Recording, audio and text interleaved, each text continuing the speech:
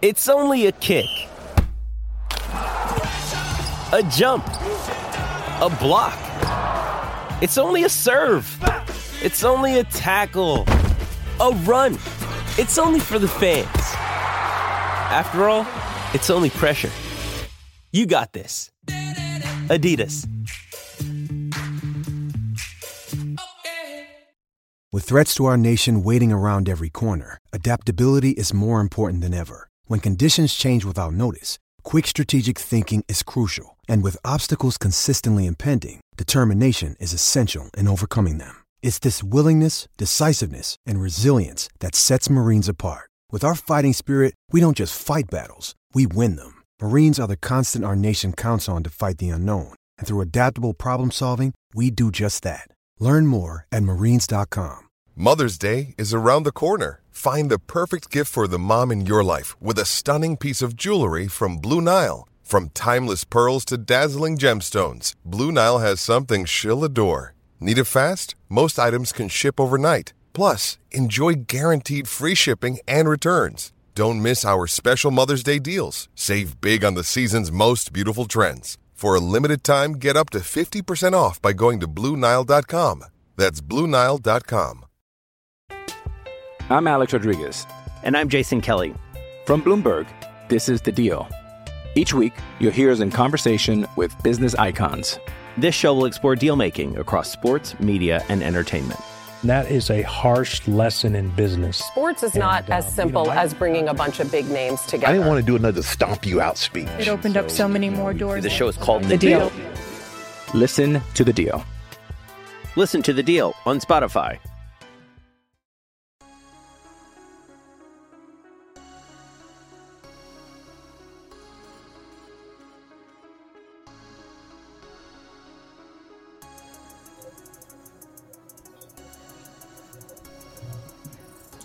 Yo, what's up, everybody? Welcome to Land Grant Holy Land's I-70 football show, where we talk about the Big Ten from Rutgers to Ohio State. As always, I'm your host, Jordan, and I'm here with my co-host, Dante. What's up? What's good?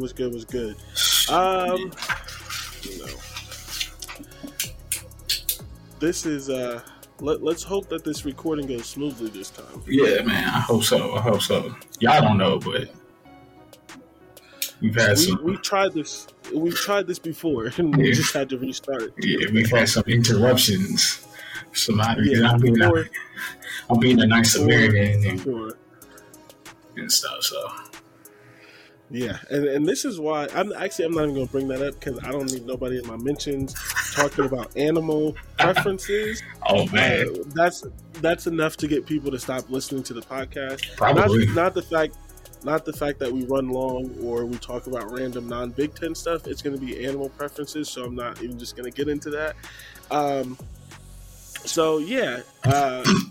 It's weird restarting because we've had a whole conversation. It's like, do we just restart that conversation, or do we just go into the show? So we can just go into the show. Yeah.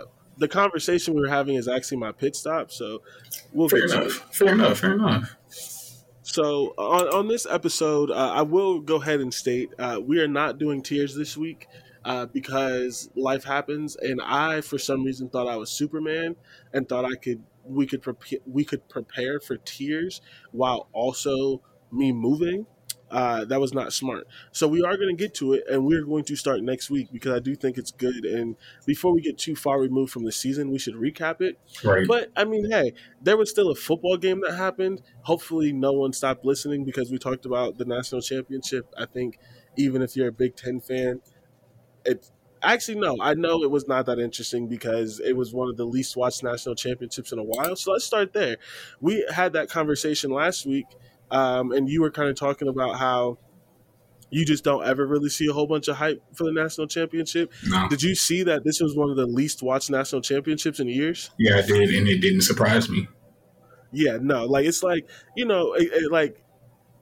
lot of people don't care about the national championship unless they have a team in it, which is kind of weird sometimes because like everyone seems to care about the Super Bowl. And like college football does really, really good with TV numbers and stuff. But maybe the Super Bowl is just a cultural thing because of like the commercials and the halftime show. Yeah. But that's getting over. That's getting over soon because the commercials have been trashed recently. Like that hasn't been a memorable. I don't remember a good Super Bowl commercial since like 2012. Yeah, like high school. Yeah. Well, you graduated in 2012, but still high school. Yeah, it's been a while. Yeah, they've had little gems here and there, but I can't remember one off the top of my head, and that might be the answer there. Yeah, I don't know. It feels like they're trying to do too much. Like they're just not like funny anymore. They're trying to like overdo production and like try too hard to make a joke. Yeah, and then like what also isn't helping is like throughout the year there are funnier commercials. Like I'll tell you right now, the Progressive commercials about trying to make sure you don't turn into your parents are hilarious. Yeah. And like so like you're getting stuff like that all year, and then they kind of work the bed on the Super Bowl. It's just like at this point now you're just there for the game and the halftime show, and sometimes not even the game. Facts. And some of them get lazy and like do their Super Bowl commercial like the weeks leading up to the Super Bowl, and then you see it on Super Bowl night and you're like, I've already seen this commercial. Yep. Yeah. So or they do one commercial where it's kind of just like throws you off and it's really, really depressing. Like I'm sure yeah. Like we're probably going to get a Apple Watch commercial for the Super Bowl. No. And those have been kind of like really morbid. That's the worst commercial ever. Oh my God. And it's funny. Because we were watching the same thing, we both tweeted about it at the same time. Yeah. Like, why did Apple Watch this? Like, Apple Watch saved this family's life. And they literally used the police call of like someone like breaking into their house. Something like that. Yeah, it was really. It was something where they almost died. Yeah, it was and they literally creepy. used the police like the 911 call from the Apple Watch, and they were like, the Apple Watch saved this family's life. Like, listen, can you just talk about the fact that like it counts your steps or something? Like that's great that you can call off of it, but I don't. It's like someone almost dying isn't going to make me buy the watch. Yeah, it just makes me feel like as a company, like you're profiting off of someone's misfortune. Yeah, it's really kind of messed up, and because it's like I get you're trying to show off that it can help you in dire situations, but you could have just told us that. I don't need to hear a very ominous 911 call. Like it's just really creepy to me.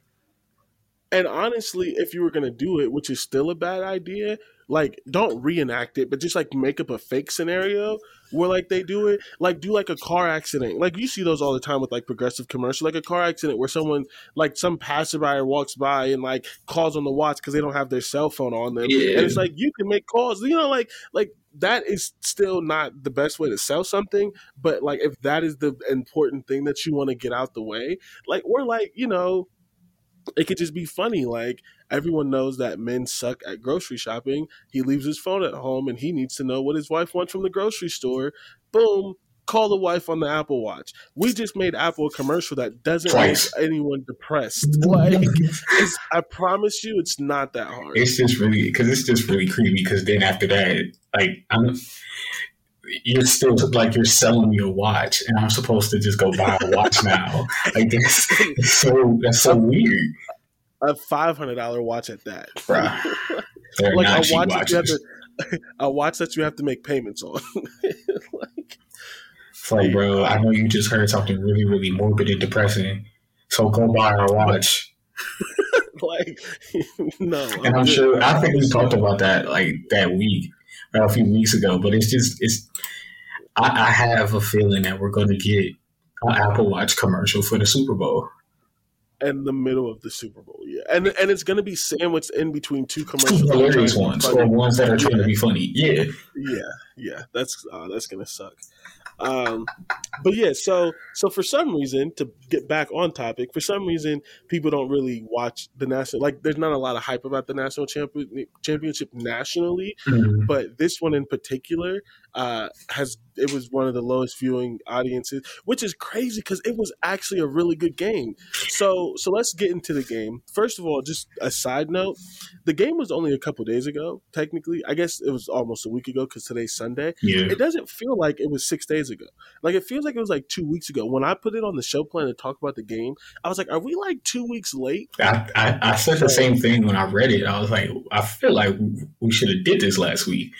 And no, it was on Monday. The game was on Monday. It hasn't been a week yet, so yeah, it kind of just shows you that it was kind of while a good game, it wasn't memorable. It was a boring kind of game, and I get why it was the lowest viewed, because a lot of people, even if there's a lot of SEC fans, a lot of people aren't fans of the SEC. So and they think the SEC is trying to take over the playoffs. So when it was two SEC teams playing in the national championship game, it made perfect sense for that to be the lowest game. Like, the writing was on the wall. Yeah, no, it really was. And then you add in other factors, like we've already seen the game. It was a rematch. Yeah, it was a rematch. All that other kind of stuff. I mean, it still was a good game, though. But, I definitely understand why people didn't want to watch it.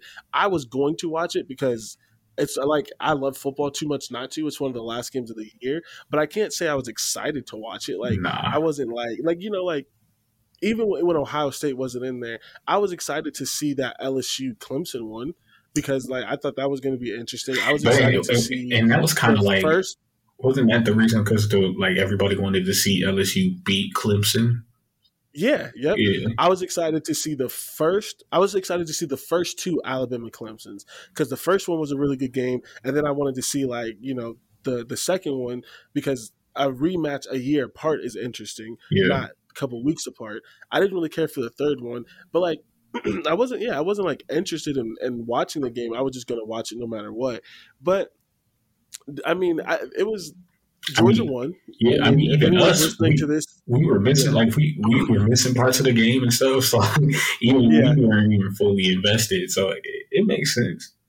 Yeah, for sure. If you're listening to this and somehow don't know, Georgia won, which is interesting. Let me ask you this question. Georgia won, right? Mm-hmm. Georgia's in the SEC. It's Georgia. They win the recruiting, that kind of stuff. They're blue blood, so but they haven't won a championship in 41 years. Yep. So it puts you in this awkward position of I'm tired of the same teams winning, but technically Georgia's a new team. Yeah, Georgia was a new team. So where do you fall on it? Does it being Georgia and then being pretty successful and in the SEC, does that take away your feeling on them? You're not a fan and they beat your team, but does that take away the hype or the kind of excitedness of it being a new team? Or is it they haven't won, but they've done everything else, so I don't care? So I think it should add to the hype, because was Georgia, since the playoff system was implemented, was Georgia in the playoffs? They've been in there once. Yeah, they've been in there once, because I'm pretty sure we got a Georgia. Yeah, the Tua Jalen Hurts one, that was in the national championship game, when Jalen Hurts was benched for Tua. That was against Georgia? No. Yeah, no. Yes. But no. Or was that in the SEC championship game? No, because I know he got benched for Tua in the national championship.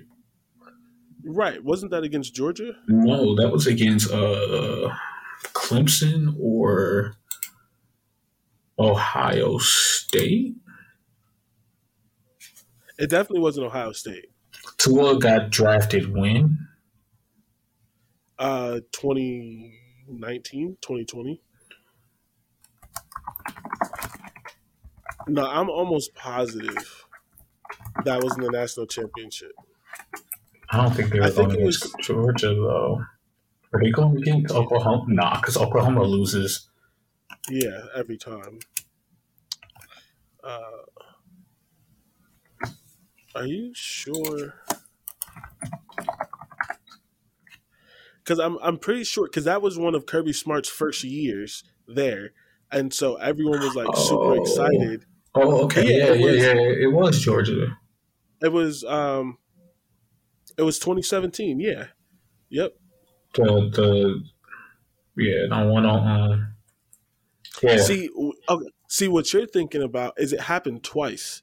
So the first one in 2017 against Georgia, Jalen was benched for Tua, and then they won the national championship. And then in 2018, Tua was benched for Jalen, but they still lost. And then after that season, Jalen went to Oklahoma. So it happened twice in reverse, but the first time they won when Tua was a freshman, and then the second time Tua started the whole season, they were losing to Clemson. They put Jalen in, but it wasn't big enough a spark. They still lost. And then Jalen went to Oklahoma for that. And then Tua took over and won the championship in 2018. Because in 2017, they lost to Clemson 35-31. Yeah, and then they had to see. Yeah, No. You have the years mixed up. Because they played Clemson multiple times. Well, that happened in 2017. I'm Googling it. Yeah, in 2017, they faced Clemson, and then next year they faced Georgia. Okay. So that's where we're getting mixed up. Mm-hmm. It's the 2017 season, but the game happened in 2018. Yeah. So the 2017 season, the game was in 2018. That is when Tua replaced Jalen. And then the 2018 season, with the game being in 2019, is when Jalen replaced Tua, and they lost to Clemson. Yeah. Okay. Yeah, because that's the other thing. I hate that. Like the basketball doesn't make sense because the season's too long. Basketball should start in January, but that's a totally different thing. I hate that the championship is in a different year of the season. Like it just makes it confusing. Especially like the NFL kind of makes sense because it goes so long. It goes until February, but this championship is the first weekend of the new year. Just start the season 1 week up and have the championship on New Year's Day, New Year's Eve, or whatever. I don't care. But like, nah, that doesn't work. I don't know. It's just weird trying to remember which is which because the year happens. But now they had to throw me off. I mean, so Georgia's been in it one other time. So in a way, it's still a new team. Yeah. Because I got tired of seeing Oklahoma and Clemson. So I guess in the national championship game, it's not a new team. The games leading up to it, there were new teams. But I feel like it's like because still in a way, like for Georgia to win a championship after 41 years, should add hype. But I can still see why it's not that much hype because it's still an SEC team. So it's like the rich still get richer. Yeah, you're on the same page as me. I'm happy about it because it is a new team, and Georgia's my second favorite team. Mm-hmm. I think I've said this before. They're my second favorite team because I wanted to go to college at the University of Georgia. I looked at undergrad and grad school, and it just didn't work out because out-of-state tuition's a lot. And, all that their out-of-state tuition is incredible. Yeah, so I did not deal with that. But yeah, so I like Georgia. I was happy, but like you said, I understand why people aren't happy about it, but because it is the SEC or whatever. But Georgia hasn't won in 41 years, and that's a conversation that could spiral because Georgia had the best year. Especially, this is not to get into politics, but just really quickly, especially if you're a Democrat, because Georgia went blue for the first time like ever. The Atlanta Braves won the World Series. Yep. Georgia football won the national championship, and the Atlanta Hawks were in the Western Conference Finals. This is the most expensive Eastern Conference Finals. Especially if you're a Democrat, that's the last thing I'm going to say about politics. But especially if you're a Democrat, this was probably the best year of your life. just for like now the Atlanta Hawks stink, which I knew was going to happen, but it was a fluke. Yeah. People were like, yeah, they're going to be back next year. No, they're not. No, they're not. They'll be lucky to make the playoffs. And I knew that was going to happen. And right now they're struggling to stay in the playoffs. And I think the Atlanta Falcons, they ain't been right since that Super Bowl collapse. They still ain't got it right. Yeah, no. And I still don't know how they got to that Super Bowl, so it is what it is. Oh, that sucks. So yeah, Georgia wins 33-18. It was a good game. We don't have that. We've rambled about it, so we're not gonna get into too much analysis because that's gonna make the show run long. Yeah. But even though it wasn't super exciting, it was a fun game to watch. Georgia actually showed up this time for whatever reason. Stetson Bennett it was crazy. It was crazy to me because it was a close game until about, I want to say, mid-third quarter. I think that's when they kind of pulled away. Yeah, yep. And Stetson Bennett made a crazy throw after that weird fumble. They got a touchdown, and then they had the pick six. So they scored 14 unanswered. Yeah. And then Alabama lost a big receiver after already didn't having their other one to start the game. So you kind of like, once that happened, you're kind of like, if they pull this off, it's just because like Nick Saban keeps getting away with it. and they wasn't able to get away with it. Yeah, it's crazy because it really looked like they were going to lose the game. And I had tweeted it, and I love when people respond to tweets after the fact. Mm-hmm. And like I had tweeted, like, Georgia's really going to lose this game, and Alabama's without their top two receivers. And as soon as they won, someone was like, "This didn't age well," and it's like, yeah, it's called live tweeting. Yeah. Not everything ages well, but at that point in time, it looked like they were going to lose without Alabama having their two best players on offense. It did look like that. It just looked like it was going to be a grinded out game, and if it was going to be something like that, you're going to want to go with Alabama. Until I want to say mid-third quarter when it just clicked on offense. I wouldn't say it clicked on offense. Bro. Really I wouldn't even say it clicked on offense because it was a good drive. He made a spectacular throw, and I'm not trying to take away from him, but it didn't really click. They had a good drive, and then Bryce Young threw a pick six, and the game was over. So yeah, you can't do that. On a Big Ten note, I don't want to see no one else say that Bryce Young is better quarterback than C.J. Stroud. They are both good. I think they're both. Bryce Young has some things. Equal. They both. I don't. I think Bryce Young is just shorter. It's not a huge gap, but like as far as like, well, okay. Let me clarify. Projecting to the NFL on a college level, they're pretty much equal because they do certain things. But projecting to an NFL, C.J. Stroud is a better projection to the NFL, and I do think that he's a better overall quarterback. He does some stupid stuff with the ball. But Bryce Young is good. He didn't have a great game, I'm not going to lie to you. I don't think either one of them will be good quarterbacks in the NFL. I 100% disagree with you, and we can argue about that all next season. Yeah. Okay. All right. Before we have that conversation, we won't have it today, but I think that's a good off-season conversation. I want you to watch this video from this quarterback guy and like actually like watch CJ Stroud. Mm-hmm. He does some things that like are very NFL ready with his placement, with his anticipation, which you don't see in college at all often. Like looking off defenders and that kind of stuff. He obviously has some things to work on. They used to say that about Sunshine in Jacksonville too. And they said that about Baker. There were people saying it. No. Listen, I didn't agree because I was saying I knew Baker couldn't make a read in college, but there were people saying that he could read the defense and make anticipation throws in the big leagues, and I was like, I don't know what you're watching, but okay. Okay, but here's the difference. There's actually evidence of C.J. Stroud doing it. There's never been evidence of Baker. That's why I was very confused why people said that about Baker. I'm mad that you called him Sunshine, but we talked about this. I can't think of his name. That's why. It's Trevor Lawrence. we talked about this a bunch of times. The biggest issue with Trevor Lawrence is he has all the talent in the world, but he is literally. And like Clemson runs the least NFL offense of everyone, and like there was only one or two people really willing to break down his film And they all said it. They said he's going to have trouble adjusting because they don't run an NFL offense. He doesn't make no reads. Like, everything was schemed open. It was a lot of RPOs. It was a lot of – and it's funny, like, everyone was like, Justin Fields doesn't do this. And it's like, yeah, but Justin Fields runs an NFL offense, and Ryan Day refuses to give that man a check down. So, yeah, he held on to the ball because there was no receiver within 15 yards of the line of scrimmage.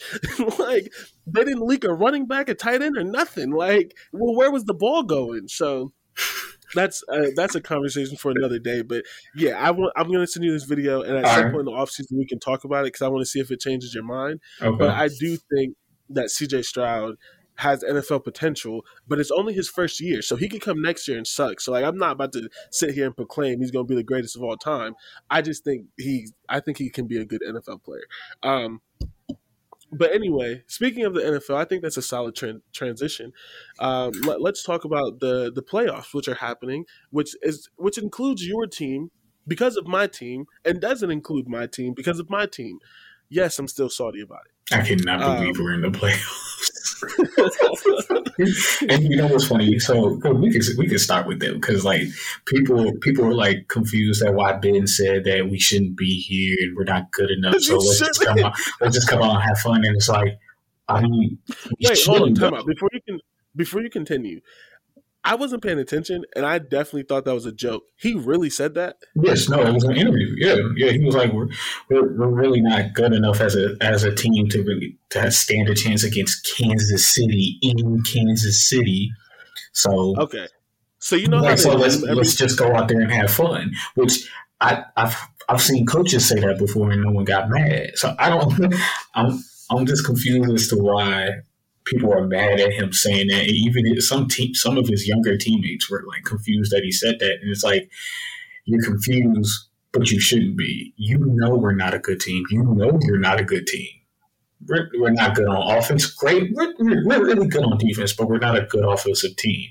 You don't score in the first quarter. The first time you did it in weeks was against the Browns, and I think the Browns just gave up. So, and that was like the second to last game of the season. So it was like, he knows what we are. He knows he's not even that good anymore. So, yeah, you don't stand a chance against Kansas City. So you might as well just go out there and have as much fun as you can. Because you have nothing to lose. The only team that has something to lose here is Kansas City. They're supposed to be in the Super Bowl. So, yeah. I mean, I didn't know that he actually said that, largely because I just kind of assumed they were memeing it as they do everything, but I guess he did actually say that. That's funny, but also he's about to retire finally, so I get, just being honest and saying like, hey, this is not we're not a good team. We're not a good team. They're not though. Like they're middle of the pack, lower middle of the pack on offense, upper tier defense. And you would think we would have a chance, but Ben plays so terribly. I can't say terribly, but his long ball isn't accurate anymore. So we can't even move the ball down the field. So you don't scare anybody on offense. I think you can say terribly. But that's just another thing. Here's my thing. If our offensive line wasn't so terrible, I think Ben would play better. True, that's valid. Yeah, but he's always under duress. There's very few snaps where I think Ben looks calm behind his line. Yeah. That's the crazy thing about sports, though, is when it's gone, it's gone. Like, there's no warning. Like, Peyton won that national championship, but it was gone. It was gone. Super Bowl. I'm mixing my sports, but it was gone. He did not look good. He didn't look good in that game. No, he didn't. Not at all. Mm-hmm. Shout out to my boy Von Miller for getting Peyton a ring. Man. They see. Here's the thing: we won't spiral out of control. But listen, because I know we sort of agree on this. The NFL is rigged, right? Yeah. Occasionally, not every year. Occasionally. So you brought this up. You brought this up, right? They gave the Saints the Super Bowl because of Hurricane Katrina. Yep. the Saints beat the Colts. Mm-hmm. So when Peyton said he was going to retire, the NFL owed Peyton a Super Bowl because they took one from him to give it to the Saints because they felt the city needed it. So Peyton got his on the way out, even though it was gone. Yeah.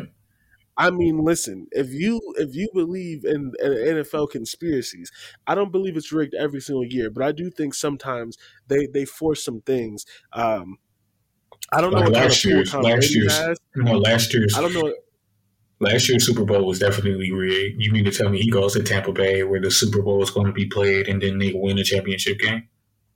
You want to know what proves that game was rigged to me was the NFC Championship game where they didn't go for it on fourth and goal. Yeah, that was point shit. And then on third down, Rodgers didn't run. Yeah, because he thought he was going. Because he probably thought they were going to go for it on fourth. And I also even if he did, I do still think that was point shaving because he didn't run. Yeah, because he would have gotten a touchdown or at least got tackled at like the 1 yard line. And then you have one play from the 1 or 2, and you just there's some things that you do. So point shaming. Yeah. Yeah, so we don't need no real picks for this one. We know that the Chiefs are going to win. It's just about how the Chiefs are going to win. Now, if the Steelers win, y'all are winning the Super Bowl, and it's going to be rigged. Yeah, 100%. Yeah. It's 100%. And I'll take it. Because I already think us making the playoffs is the start of the rig story. Oh man, not that they took the Colts out because you might be right because we literally beat the Cardinals and the Patriots and decided to just lose against terrible teams. And then lost to the freaking Raiders and the Jags. Okay, and the Raiders lost the Sunshine. And the Raiders made the playoffs. Yeah, they should make the playoffs. And then got beat by the Bengals, who won their first playoff game for 31 years. This is going to spiral, so we can't stay in the NFL too long. But at some point, we need to have the conversation about how Andy Dalton never won a playoff game, but was in the playoffs every single year.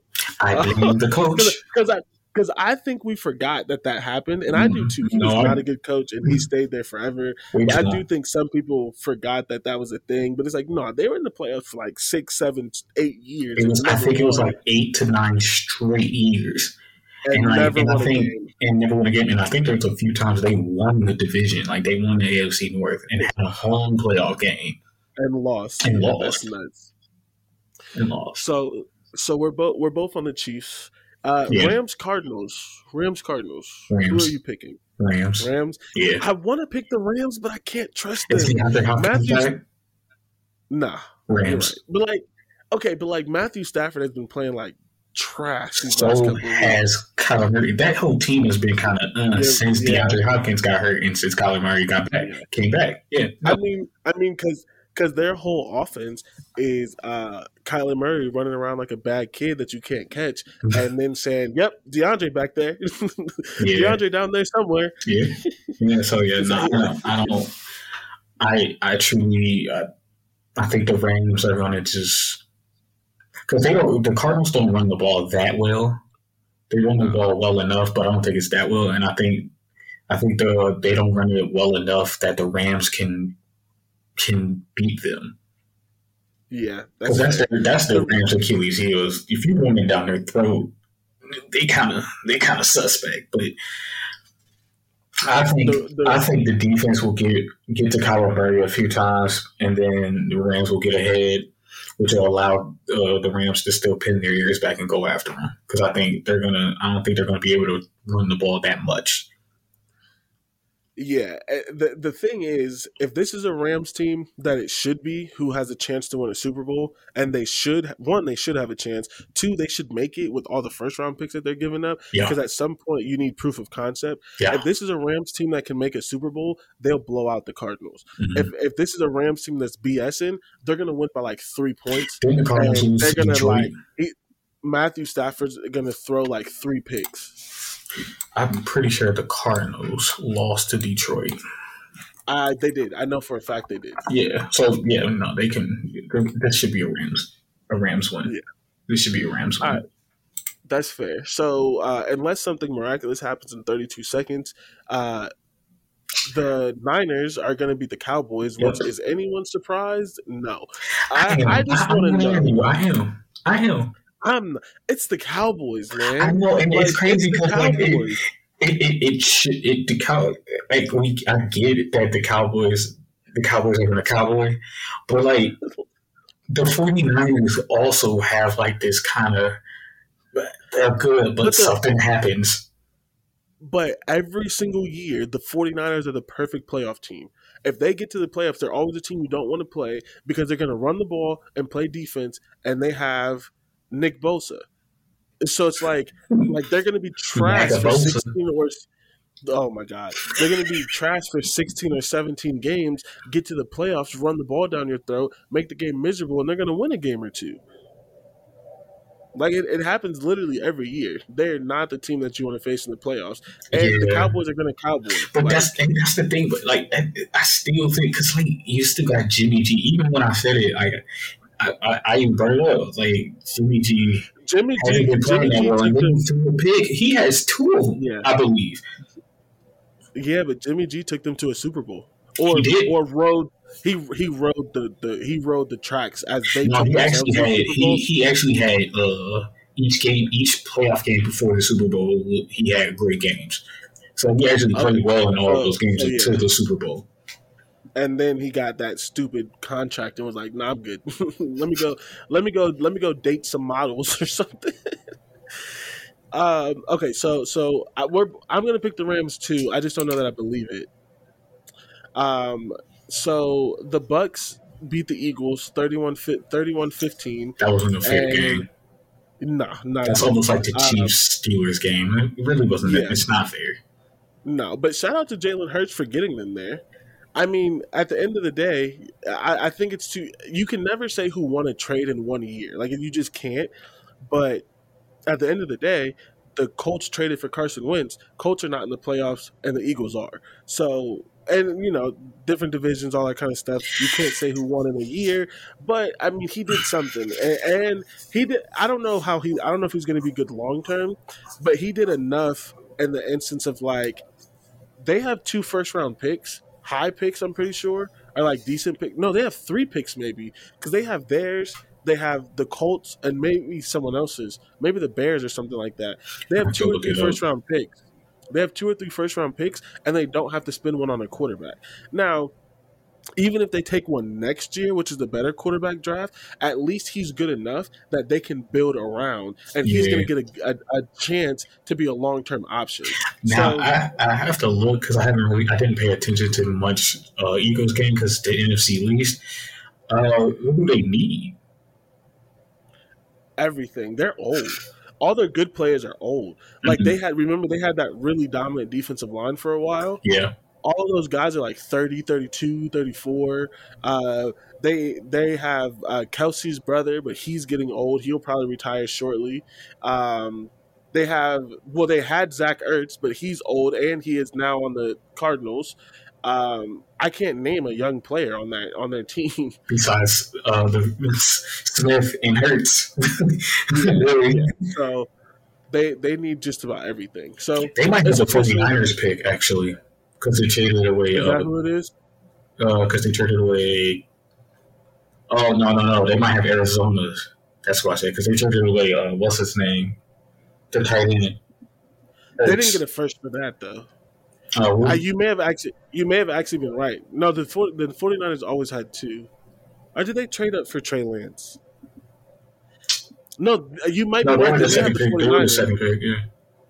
Are you sure? Are you sure they didn't trade it from like 4 to 5, 4 to 2, or something like that? Either way, they have 2 or 3 first-round picks. Yeah. You don't have to be accurate. This isn't an NFL podcast. They have 2 or 3 first-round picks, and they don't have to pick a quarterback. And then the Bills just destroyed the Patriots 47-17. Josh Allen had more touchdowns than incompletions. He had 4 incompletions the whole game. 5 touchdowns. Yeah. That's nuts. Dallas. Just sad. It didn't surprise me actually. It was a revenge game in Buffalo. I feel like Buffalo didn't feel like they should have lost that game before. In that it was like kind of a tundra game, from earlier in the season. So it makes perfect sense. Oh, the ref got in the way. Ooh, I don't know. Oh, that's messed up. So it made perfect. I knew the Bills were going to win. I didn't think it was going to be a blowout, but I knew they were going to win. Also, the Patriots had a rookie quarterback. Like it was, and I think he's the only rookie quarterback in the playoffs. Probably, yeah. Yeah. So you can talk about that. It was Tom Brady this whole time, but Bill and a rookie quarterback made the playoffs. Yep. A very old defense, because you talk about Eagles being old. That Patriots defense is old. Yeah, very old. So yeah, that's our little NFL recap, I guess, rundown. We'll probably try to throw in a little bit of the NFL, but the next weeks we're actually going to do tiers, so we will have more Big Ten stuff to talk about. So maybe we won't get to the NFL. But we're going to go ahead and take a quick little break, and then we're going to come back and rapid fire some actual Big Ten things. So if you are still here, I appreciate you for listening to our national championship conversation and then an NFL conversation on a Big Ten podcast. But we will be right back. I'm Alex Rodriguez. And I'm Jason Kelly. From Bloomberg, this is The Deal. Each week, you'll hear us in conversation with business icons. This show will explore deal-making across sports, media, and entertainment. That is a harsh lesson in business. Sports is not as simple as bringing a bunch of big names together. I didn't want to do another stomp you out speech. It opened up so many more doors. The show is called The Deal. Listen to The Deal. Listen to The Deal on Spotify. When you need mealtime inspiration, it's worth shopping Kroger, where you'll find over 30,000 mouth-watering choices that excite your inner foodie. And no matter what tasty choice you make, you'll enjoy our everyday low prices, plus extra ways to save, like digital coupons worth over $600 each week. You can also save up to $1 off per gallon at the pump with fuel points. More savings and more inspiring flavors make shopping Kroger worth it every time. Kroger, fresh for everyone. Fuel restrictions apply. And welcome back to Land Grant Holy Land's I-70 football show. As always, I am your host, Jordan. And as always, I'm here with my co-host, Dante. And we are now 42 minutes into the podcast, actually going to talk about the Big Ten. How about that? So because we just talked about the NFL, I have a question first. Mm-hmm. I don't know if you've seen this on Twitter or not. Do you believe in the belief that the Big Ten prepares players better for playoff games, especially in the cold weather? Do you believe? I'm not going to say that the Big Ten itself prepares players better, but I think being up north helps that. I think it's just the location helps. I don't think the conference itself is preparing these players, because I still think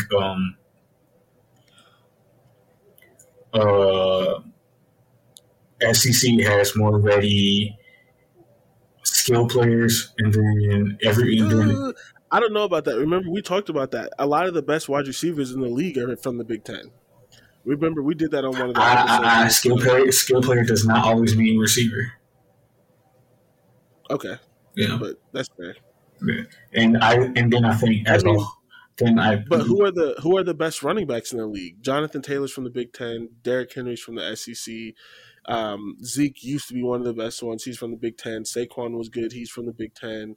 Is Saquon good? Because again, I've never been a Saquon fan. That's why I said I don't hear.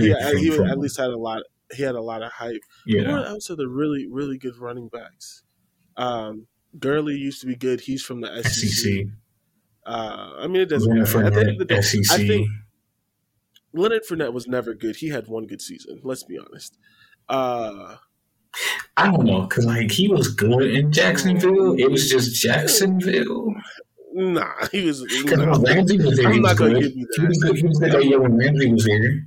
Yeah, he had one good year. That's what I said. And then he was good last year. He was good for not the whole year. It was definitely the second half. It was the second half. But okay, so if we're talking about hype, because you said that about Saquon, he had a lot of hype coming out of college.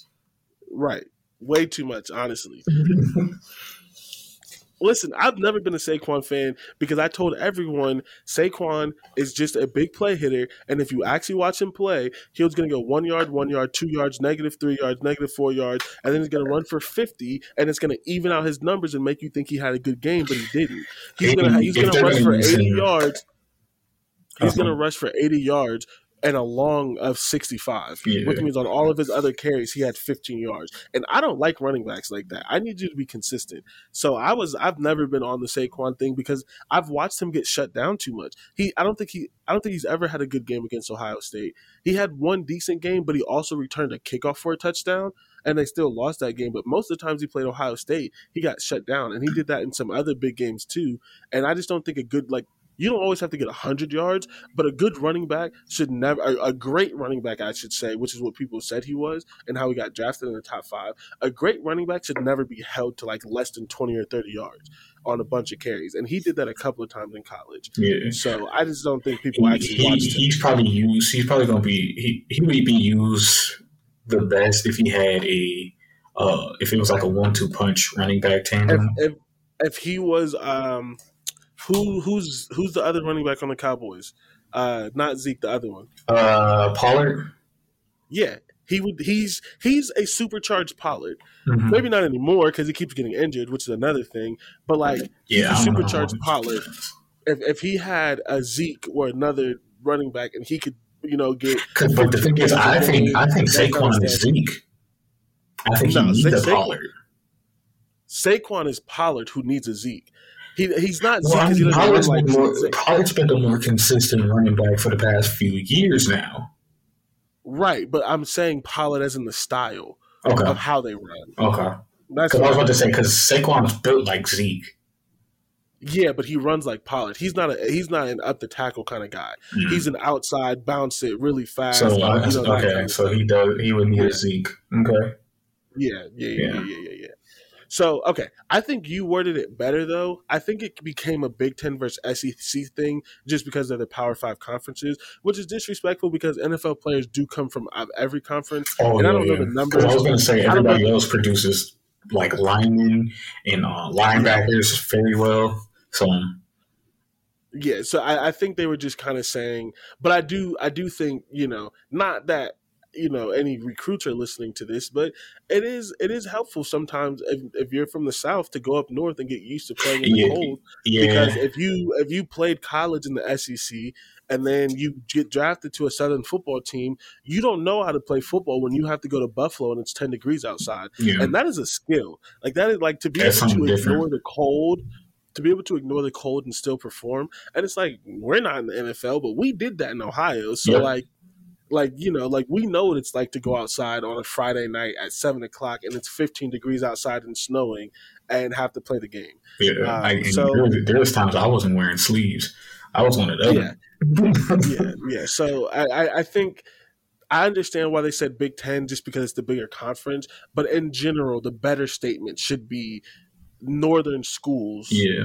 Cold weather states prepare players better, and I would say that too because a lot of the time, northern teams have those first few picks. Detroit, who plays inside, but you know what I'm saying. Detroit, Cleveland, New York Jets, Giants themselves. New England always, for some odd reason, has a middle pick because Bill knows what he's doing to get a pick or two. So it's those very cold areas. Seattle, it gets cold there. It rains a lot. Yeah. Washington, who's always kind of high in picks, it get cold there. Yep. So it prepares you for that. I think each Power 5 conference does their best to prepare players for the NFL. But yes, if you play in a northern school, you're more prepared because you're ready for cold games. Yeah, And I mean, that doesn't. It's not like it's a major thing because that doesn't happen often. But when it happens, you do see the players. You get drafted to the AFC. You get drafted to the AFC North, man. You're done for. Like, man, and Pittsburgh and Cleveland are literally right on the water. Who else is in the AFC North? Baltimore's cold. I know it's cold. I've never been to Baltimore. Is Baltimore on the water though? I have no idea. It is on the water, right? I have no idea. I think Cincy's near water too. Yeah, because Cincy got the Ohio River. Yeah. So like, not only are they cold, every single one of them gets wind from off some form of body of water. Yeah. So yeah, that's miserable. If you're not used to it. Because you imagine coming up to Cleveland, their stadium's literally right on the water. It's right on the water. It's windy. They get gross snow. You get that slushy stuff. Yeah, you're right. So. Hey, any recruits listening to this, it doesn't matter that it's the SEC. Go up north so you can perform in the playoffs. That you heard it here first on the I-70 football show. Go up north. It get cold in Kansas City. Does it? Yeah, they've had snow games. Kansas City was there. Yeah, it get cold there. Listen, you're stretching my knowledge of geography, so I'm just gonna let you have that one. I've watched a lot of NFL. I saw Patrick Mahomes playing the snow game. You're right. That does happen. You're right. Yeah. I just whatever. So let's do some quick hitting things. Let's talk about some coaching moves. Right. We can start with these three kind of go together. So we'll talk about Ohio State, Notre Dame, and Michigan kind of together. Okay. So Ohio State fires Al Washington, who is their linebackers coach, and Kerry Combs, who is their DBs coach. But if you believe the rumors, neither one of these coaches were fired initially. The coach, Ryan Day, supposedly, if you believe the rumors, wanted both of them to stay and sort of kind of different roles. Like Kerry Combs would have had to stay as a DB's coach instead of the DC. So he had to take a promotion. Al Washington, who is not a linebackers coach and should never have been a linebackers coach because he played nose tackle, and all of his career until he went to Michigan, he was a D-line coach and doesn't know linebacker technique, which is why the linebackers were so bad. Okay, that makes perfect sense. He was going to have to the linebackers. He was going to take a quote-unquote demotion in the instance that is he the one that had a linebacker on Smith? Huh? Is he the one that had a linebacker on Smith in that game when he had yeah, that was both of them because he coached the linebackers and Kerry Combs was the DC. So that was a joint effort. Being terrible, right? Okay, yeah. So terrible or not, again, the rumors are saying that Ryan Day was going to keep Kerry Combs, but as just a DB's coach and not the defensive coordinator. And Al Washington, again, Larry Johnson is 70. He's one of the best defensive line coaches ever. The rumors are this is going to be his last season. So they were going to keep Al Washington. He was going to help with the DBs this season, help with the D line this season, and then take over again supposedly next season. And Al Washington said, F that. Kerry Combs said, F that. So then they got fired. That's what the rumors say. I kind of believe it, though, because in the instance of now, every single defensive coach at Ohio State has been fired except Larry Johnson, and I don't believe that Ryan Day wanted to do that. Like, I wanted to do that. I've been begging for him to do it, but I don't believe he was going to fire all of his coaches. I agree with you. Because I've seen Ryan Day make weird, stupid decisions. So, keeping all of his defensive coordinators would be a weird, stupid decision. So I believe he didn't want to do that either. And a lot of Ohio State fans and people in general have made reasons to keep them. Like a lot of people, even at Land Grant Holy Land, said that they should have kept Combs because he's a great recruiter and he's a proven DB's coach, which is fine. Okay. But I've always said the whole time, he's a man, bro. And it's like, nobody wants to take that kind of demotion, and he's older. He wants to be a DC or a head coach. He can't go back again. And like, despite how much he loves Ohio State, he just can't go back again. So I never thought he was staying. And personally, I don't get the hype of Al Washington, which leads us to the next thing that we're going to talk about. But a lot of people, supposedly he's a good recruiter, which is fine, but I think there's a lot of people that can be a good recruiter. I'm going to say y'all have had great linebackers. It's just used wrong. Right. You're not even an Ohio State fan, and you could recruit to Ohio State. Ohio State recruits to itself. Yeah. You just have to be a good person. You just have to be a good person and make relationships with people. Ohio State does the rest. Like, it's not like trying to get people to freaking go to, like, Akron or, like, to go to Buffalo or something. Like, it's Ohio State. HBCU. Yeah, like, it's Ohio State. You don't have to do that much work. Just don't be an asshole and tell them why they shouldn't go to Bama. Like, that's the whole conversation. Yeah, that's kind of really what it is. It's really just like, hey, don't go to the SEC or Clemson. Come to us. Yeah, literally. It's like, so, but yeah, so they fired both of them.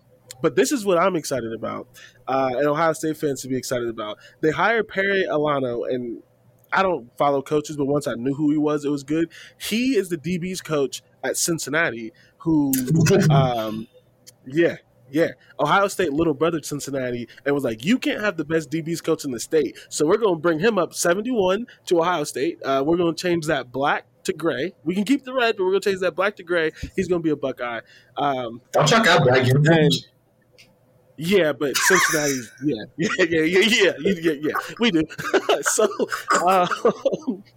So they took him. He's the guy that helped develop 2 first-round potential picks. They should both go in the first round this year.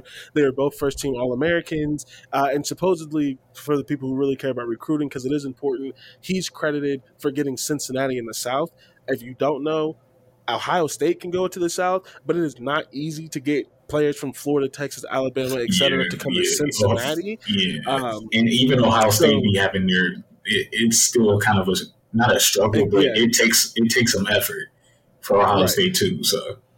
So he's gotten some good players out of the South. And then they hired Tim Walton, who, and I need to, before you react to this, if you don't know who he is, I have to clarify. He was there before the coach, okay? He's been there for a while.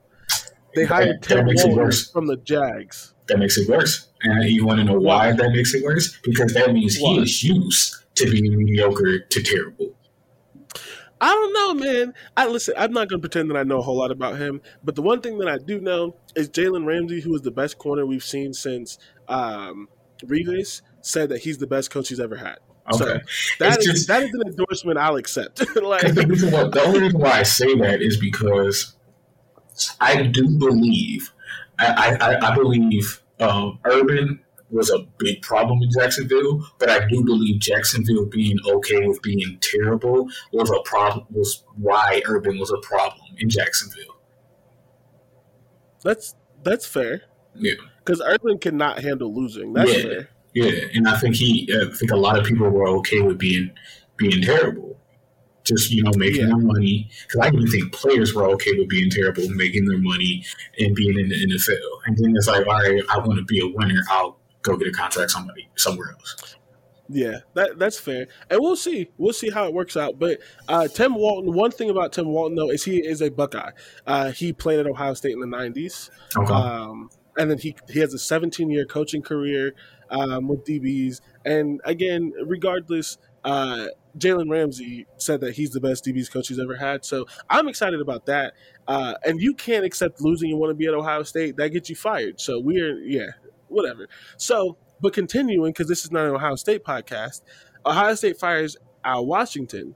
Michigan hires Mike Elston, who's a D-line coach from Notre Dame, because their D-line coach went to USC. Mm-hmm. I don't know how I feel about this, because I've never once watched Notre Dame and be like, ooh, their D-line is killing them. Nah. So it's like, I'm not saying he's a bad coach, but Notre Dame does get good players, and I've never watched a Notre Dame game like, oh, that D-line's crazy. Like they've had great linebackers, and there's a lot of that linebacker is a great blitzer. They have great tight ends. Because we're in the front 4 or 3. It doesn't matter. I don't think they've really had a great front 4 or 3. So. Here's the thing. You don't know, and I don't know, because it's not memorable. Yep. I don't know what they run. I can tell you what Bama runs. I can tell you what a lot of people run because I watch football, but I don't know what they run because And I don't like watching Notre Dame anyway. I don't know if for some reason this school just feels racist, so I'm watching them. So, but that continues the domino. So he goes to Michigan. A lot of people are happy about it. Again, I don't know why, because I haven't seen anything that. I don't follow coaching like that. You can't follow everything, especially when you're doing it for free. So he could be a really good coach. I'm not saying he's not. I'm just saying I have not been impressed by any of his defensive lines. So I don't know how excited Michigan should be, especially when they're going to have to develop a lot of young guys because their two best players are going to the NFL. But because of that, Notre Dame hires Al Washington to coach their D-line. So, at least he's coaching what he knows. Right. But that brings up an interesting conversation that we're going to probably have a couple of times in the offseason. But I just want to broach it really quickly. And if you haven't thought about it, I want you to look into it, and then we can maybe talk about it another time. Okay. Have you paid attention to how Marcus Freeman is filling out his staff? No, I have not. So basically, everyone on the staff is like 30, and most of them are like former Buckeyes.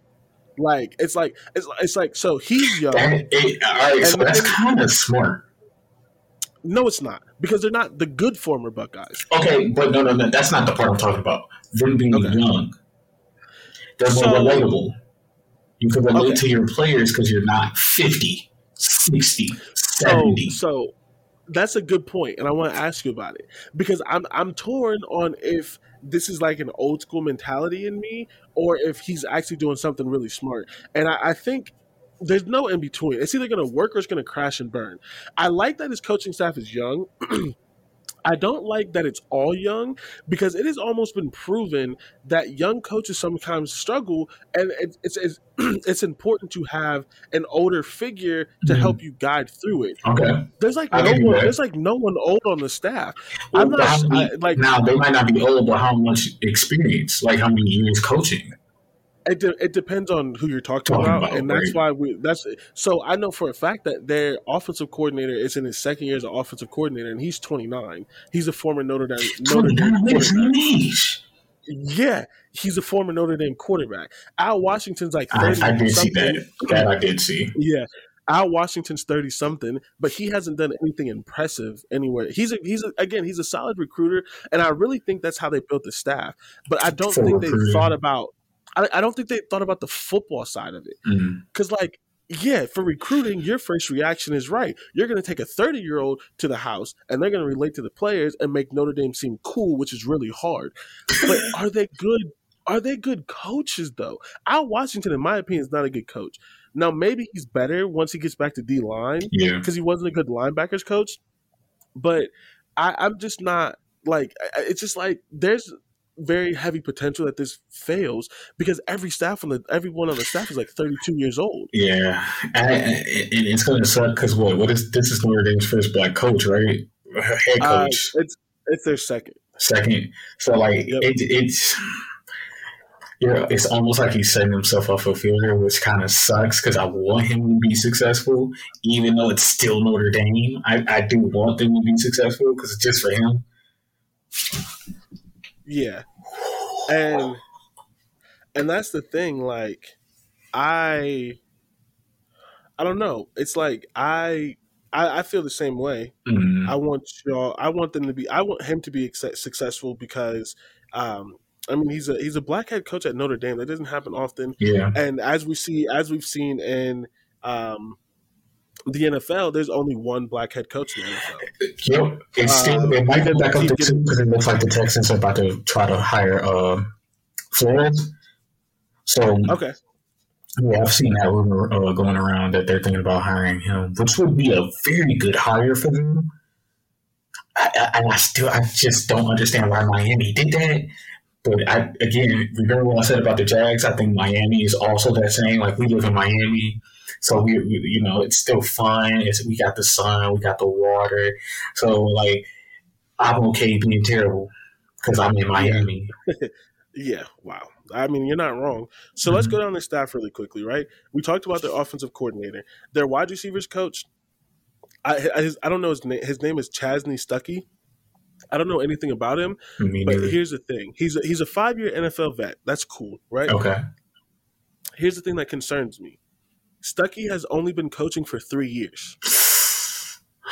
That concerns me. I'm not saying it's not going to work, but it concerns me. I give you that, but it's like at some point, there's got to be new coaches. Yeah, but like he could coach at Kent State, coach for 5 years, and then go to and that's the thing. Maybe it's just the old way of the NFL, the old way of coaching that I haven't got out of me, which is why I think is important. And I'm not saying it's not going to work. It's going to be interesting to follow because no one builds their staff this way, and it's really just all of his friends. Like he got on, he hired all of his friends, and they hope. Isn't that what Jerry did with what's his name? Isn't that what who did? Isn't that I can't think of his name, bro. He coached the Cowboys to 500 every year while he was there for 10 years. Gary, didn't he hire one of his friends? Man, matter of fact, that's what Urban just did. Yes, that's what Urban. Yeah, but Urban did that after he won national championships. So it's like you're doing this in your first job. So the old head on the staff is Harry Heidstead, who he's an older guy. He just came from the Bears, but he was there before. Yeah. And then the tight ends coach has 30 years of coaching experience, so that's cool. The defensive line coach is Al Washington. We already talked about that. The linebackers coach is James Laurinaitis, former Buckeye, who has never been a college coach before. Has he coached before? No. He was doing media. And here's the thing. It's not guaranteed that he's the linebackers coach. He could be an analyst, and so maybe they haven't announced the coach. But either way, it's looking like it's James Laurinaitis. Either way, James Laurinaitis is on the staff, who's never coached before. That's his best friend. He's hiring his friends. Yeah. And then the quarterbacks coach was one of the defensive backs coaches at Cincinnati. Another friend, a young guy who he coached with when he was at Cincinnati. And then the safeties coach, I don't know how old this guy is. Wait. He's young because he was a defensive analyst and a graduate assistant. And now he's the safeties coach. So this is probably his first full-time coaching job. Yeah. So, I'm not saying it's not going to work. But it's not looking good. It's just not conventionally smart. Yeah. And not everything that's conventional is good, but I don't know that I'm building my first staff like that. That's all I'm saying. So that's going to be fun. That's going to be interesting to watch. So we'll see. We'll see how it works. I don't know. I'm concerned, and I'm not a Notre Dame fan. And if I was a Notre Dame fan, I would be concerned. I'll say that. It is a little unconventional, but you never know. Yeah, it might work the first 2 years, and then. Well, that's what happened with the first black coach at Notre Dame. He was really good his first year. He was decent his second. He was trash his third year, and then he got fired. Oh man, they only gave him 3 years. That's crazy. Jason Garrett got 10. I'm man. So then the last piece of Big Ten news, which is just Mel Tucker fired the defensive line coach from Michigan State, and he was the last guy from the old staff. Mm-hmm. So this is going to be Mel Tucker's full staff, and Mel Tucker needs to. He already got the money, but at least for like fans like us, we need to see why he got the money. Yeah. So it's going to be important that he gets this hire right. Yeah, But hey, I will say this. I'm not going to lie. You just brought up Jason Garrett. There are a lot of white coaches who are not good and make a lot of money. So if Mel Tucker's a bad coach, hey, I don't care. White people get to be bad coaches sometimes. I'm just being honest. Most of the time. Black coaches never get to be bad. I.e., look at what happened. I mean, Brian Flores wasn't even bad, and he got fired. Exactly. David Culley, I think his name, the guy for the Texans, he had one season, didn't even get a chance. He was put into a losing situation regardless. And then they fired him. And maybe they hired Brian Flores, so they hired black coach, so it's like a wash or whatever. But still, because in a way it still doesn't make any sense because you didn't give him a real chance. You just what are What are you going to do with one season, a year when your best quarterback, one of the best quarterbacks in the league, and your quarterback is on the sideline because he can't keep his hands off of women? Yeah, and this is after what's the name got rid of your defensive player, your best receiver, like in that franchise history. Like traded a bunch of first round picks for an offensive lineman. Yeah, I don't know, man.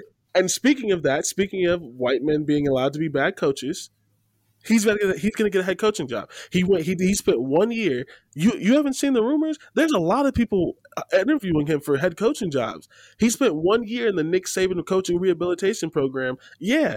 Why am I losing his name right now? Yeah, he got fired. He spent 1 year in the Nick Saban rehabilitation program. He's their offensive coordinator right now. And he was the offensive coordinator before. Yeah, Bill O'Brien, that's his name. That's his name. He was there before. There's at least, I've seen at least 3, but it may have been 4 of the jobs interviewing him. And a lot of people are man. And here's what they're saying. Well, he was a good coach before he became a GM. So as long as you don't let him be a GM, he can be a good coach. No, he wasn't, because he was making stupid decisions on the field. Hey, he's there's proof. There's proof. Okay, man. All right. Whatever. Cool. Whatever school he goes to, they deserve it. They deserve what comes there. Because he's not going to a school. He's getting an NFL coaching job. Yeah, what are you talking about? He's going to get an NFL job. That's what I'm talking about. I'm all right, bro. All right, so now... Let's get you off these styles, bro, because that's ridiculous. Wow. So now that I've effectively made... That'd be like Jimmy Jackson deserves another head coaching job. But yeah. Jeff Fish, bro, yeah. And every year for some reason, Mike Tomlin's on the hot seat. I'm so sick of this shit, bro. I can't believe it. Yeah. Sorry, I didn't mean to ruin your day, but at least you won't be surprised when it happens because he's interviewed for at least 3 or 4 jobs. Yeah. Oh my god! I wouldn't even bring that man in for an interview. Yeah, they're saying there's a decent chance he either gets the Jacksonville job or the Miami job, from what I've heard so far. So, I mean, I don't have sources. If either one of those teams does hire him, my point was proven. Those teams just like being trash to mediocre. Yep, basically. They just enjoy being that bad. They just enjoy it. Yeah. So that's mind blowing to me. Yeah. I can't believe it either, honestly. So that's wild. 1 year out of the league. And David Culley, I think his name, gets 1 year with the worst roster in the NFL and gets fired. So, and while this game's on TV, Eric Bieniemy cannot get a job. But McDonald, is that his name? The Patriots OC. Mm-hmm. They try to give him the job and he won't take it. Every year, the Colts did it. Every year, teams try to give him a job, and he says no because he's waiting for Bill Belichick to retire. But Eric Bieniemy can't get a job to save his life. Brian Leftwich can't get an interview. Well, but Brian Leftwich is younger, at least. Eric Bieniemy has been Kansas City's offensive coordinator for like 4 or 5 years. Yeah, Brian Leftwich needs to get a job. I'm not saying he doesn't. I'm just saying he's young. And speaking of that, shout out to Andy Reid, because Andy Reid gave up play calling duties because he said Brian Leftwich needs to get a head coaching job, so I'm going to let him be the play caller so teams recognize that it's him and not me. Mm-hmm. And nobody else is doing that. Especially, no one else is doing that. It's too much pride in the league, and so I support him for that.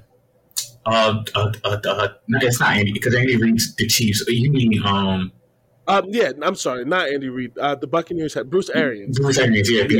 The Buccaneers head coach, yes. But Andy Reid did something similar for Eric Bieniemy, so it still fits. Yeah.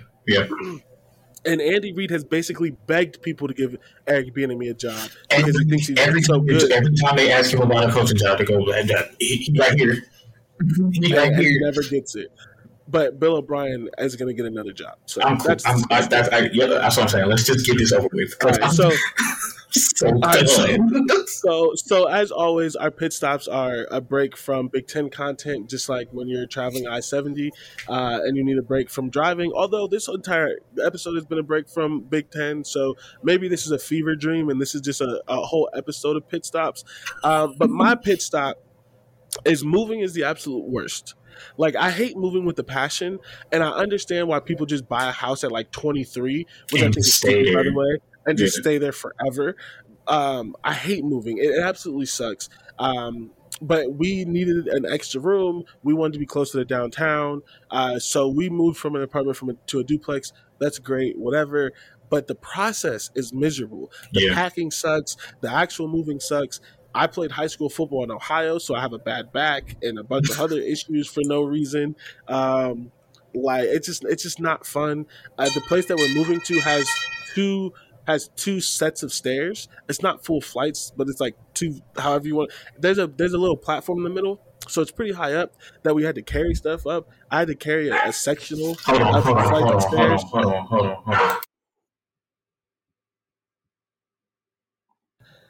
So, if you wanted to know why we had to restart the episode earlier, it's because Dante has a dog for a week or a weekend. But we're almost done, so we're almost there. We're almost there. So moving is just the worst thing ever, and I literally never want to do it again. Hopefully, next time I move, it's into my forever home. So that's my pit stop. Also, we did it for a reason. But don't move in the winter unless you absolutely have to. Oh yeah, it's not worth it. Oh yeah, it's not fun. It's not fun at all. Nah, it's miserable. And then like it hasn't been cold in Ohio at all for a while. And then of course the day that yesterday, and then the day that we moved, it was get really really cold. Yeah. It was like 50 degrees the day before. So whatever. But now it's snowing. Right, literally. So what's your pit stop? I just want my pit stop is real simple. Russell Westbrook and his brother Ray are just completely delusional, bro. I don't know if anybody's been paying attention, but like after every Laker games, Laker fans has these spaces on Twitter to talk about the games, and apparently now he's been jumping in these spaces. And in the one a few days ago, he said one of the things he said is like Russell Westbrook doesn't lead the league in turnovers, but you always keep talking about turnovers. In overall turnovers, he does, and then he's second in turnovers per game. So he might not lead the league, but he's second. So it's still bad. Like it's not like he's like 104th. You're second, and you're not that far under second. Like you're like 1A or 1B, where James Harden's 1A. And I think that's words on Russell Westbrook because James Harden hasn't played every game. Russ has been there every game, and he's 4.5 turnovers per game. And then like I think it was last night that man. Russ's brother said that Steven Adams was a dominant big man, and he wasn't a role player for the Thunder when Russ was there. Okay. Yeah, so it's just delusional. Just delusional. And I don't know. I don't know how we've gotten to such a point in life where I don't know when it began. I don't know what started it, but like criticism, like people can't take it. People don't want to take it. They call you a hater, and it's so weird. Yeah, it's really trash. And the thing that blows my mind about it is criticism. Not with everyone, right? But like amongst like friends, brothers, families, like etc. Criticism is a form of love. Like if you don't care about someone or a fan of a team or whatever, you don't bother to criticize. I actually tweeted this because I think it was Tyvis Powell. He said something. He tweeted something about this about real fans or something like that. And I'm like, no, real fans are critical because they care. We understand that we understand that players and coaches are people, but that doesn't mean we're going to accept bullshit because at the end of the day, right? We're fans of the brand. Like I'm a fan of the Colts. I'm a fan of Ohio State. I may be a fan of a player, but in college, the player's only there for 3 to 5 years. And the NFL, you can leave whenever. You can retire. Andrew Luck up and retired. Anthony Castonzo up and retired. So you're not always a fan of the person. You're a fan of the Lakers. Yeah, you're a fan of the Lakers, not Russ. So it's like for this thing where like you can't criticize people, you can't want better for your team. You just have to accept because they're human. They are human, and sometimes, maybe a lot of times, people go too far. I mean, people make death threats and stuff like that over sports. That's stupid. But just saying Russ needs to stop turning over the ball, or he should stop shooting that stupid bank shot, or like he needs to be. He just needs to play better. Like when you said like in one of the interviews, he was like, "I think fans just expect me to go out there and get 25, 30, 15, and 15." And it's like, no one wants that from you. Not a single person wants that from you. We just want you to get a layup. You're missing layups, bro. And it's not like you're contested. You're missing wide open layups that you made 5 years ago. Yeah. Like it's like you're not even trying. And then to make it worse, he's not even pretending to care, because he goes to the media and is like, turnovers don't matter. I just have to play my game. To make shots. I'm not like what? Weird. What? Weird. You're getting paid millions of dollars and you don't care. It's a thing like this is it's a thing with like NBA players who can't make free throws. Like LeBron being one of them. Like I understand you can't be great at everything, but like you get paid millions of dollars and you can't consistently make free throws. I'm not saying everyone has to be at 90%, but you shouldn't be below 80. You shouldn't be below 70. Like he's a 60-something% free throw shooter.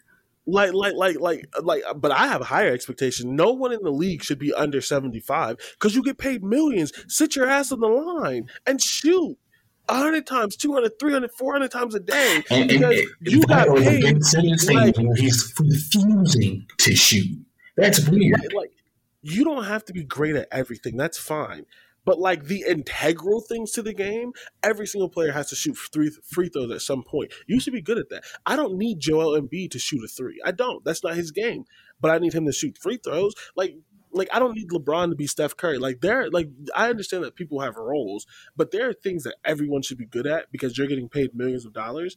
And so like Russ just like accepting 8, 9, 10 turnovers a game, like nah. Yeah, that's really weird to me. Dismiss me with that entirely. Yeah, and to just act like there's nothing wrong with how you don't think you're playing bad. It's just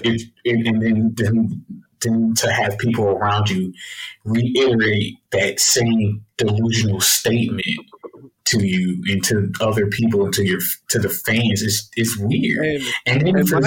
There's even him. I think Ray was like, when they get into the playoffs and when the game slows down, ain't nobody gonna be able to stop them, bro. He is one of the worst half-court players in the NBA right now. And you're going to tell me when the game becomes mostly half-court offense, it's supposed to get better? That's not how sports work. I hate that we're going to be good by the playoffs. No, I want to see it in the regular season. like I want to see it in the regular season. I want to see that you're going to be good. Because you're not giving me. Because how am I supposed to believe you? Like if you said last year, like if you were surprised by the Suns' run last year, you didn't watch the regular season. Nope. I wasn't surprised because they did it for 82 games, which is way too many.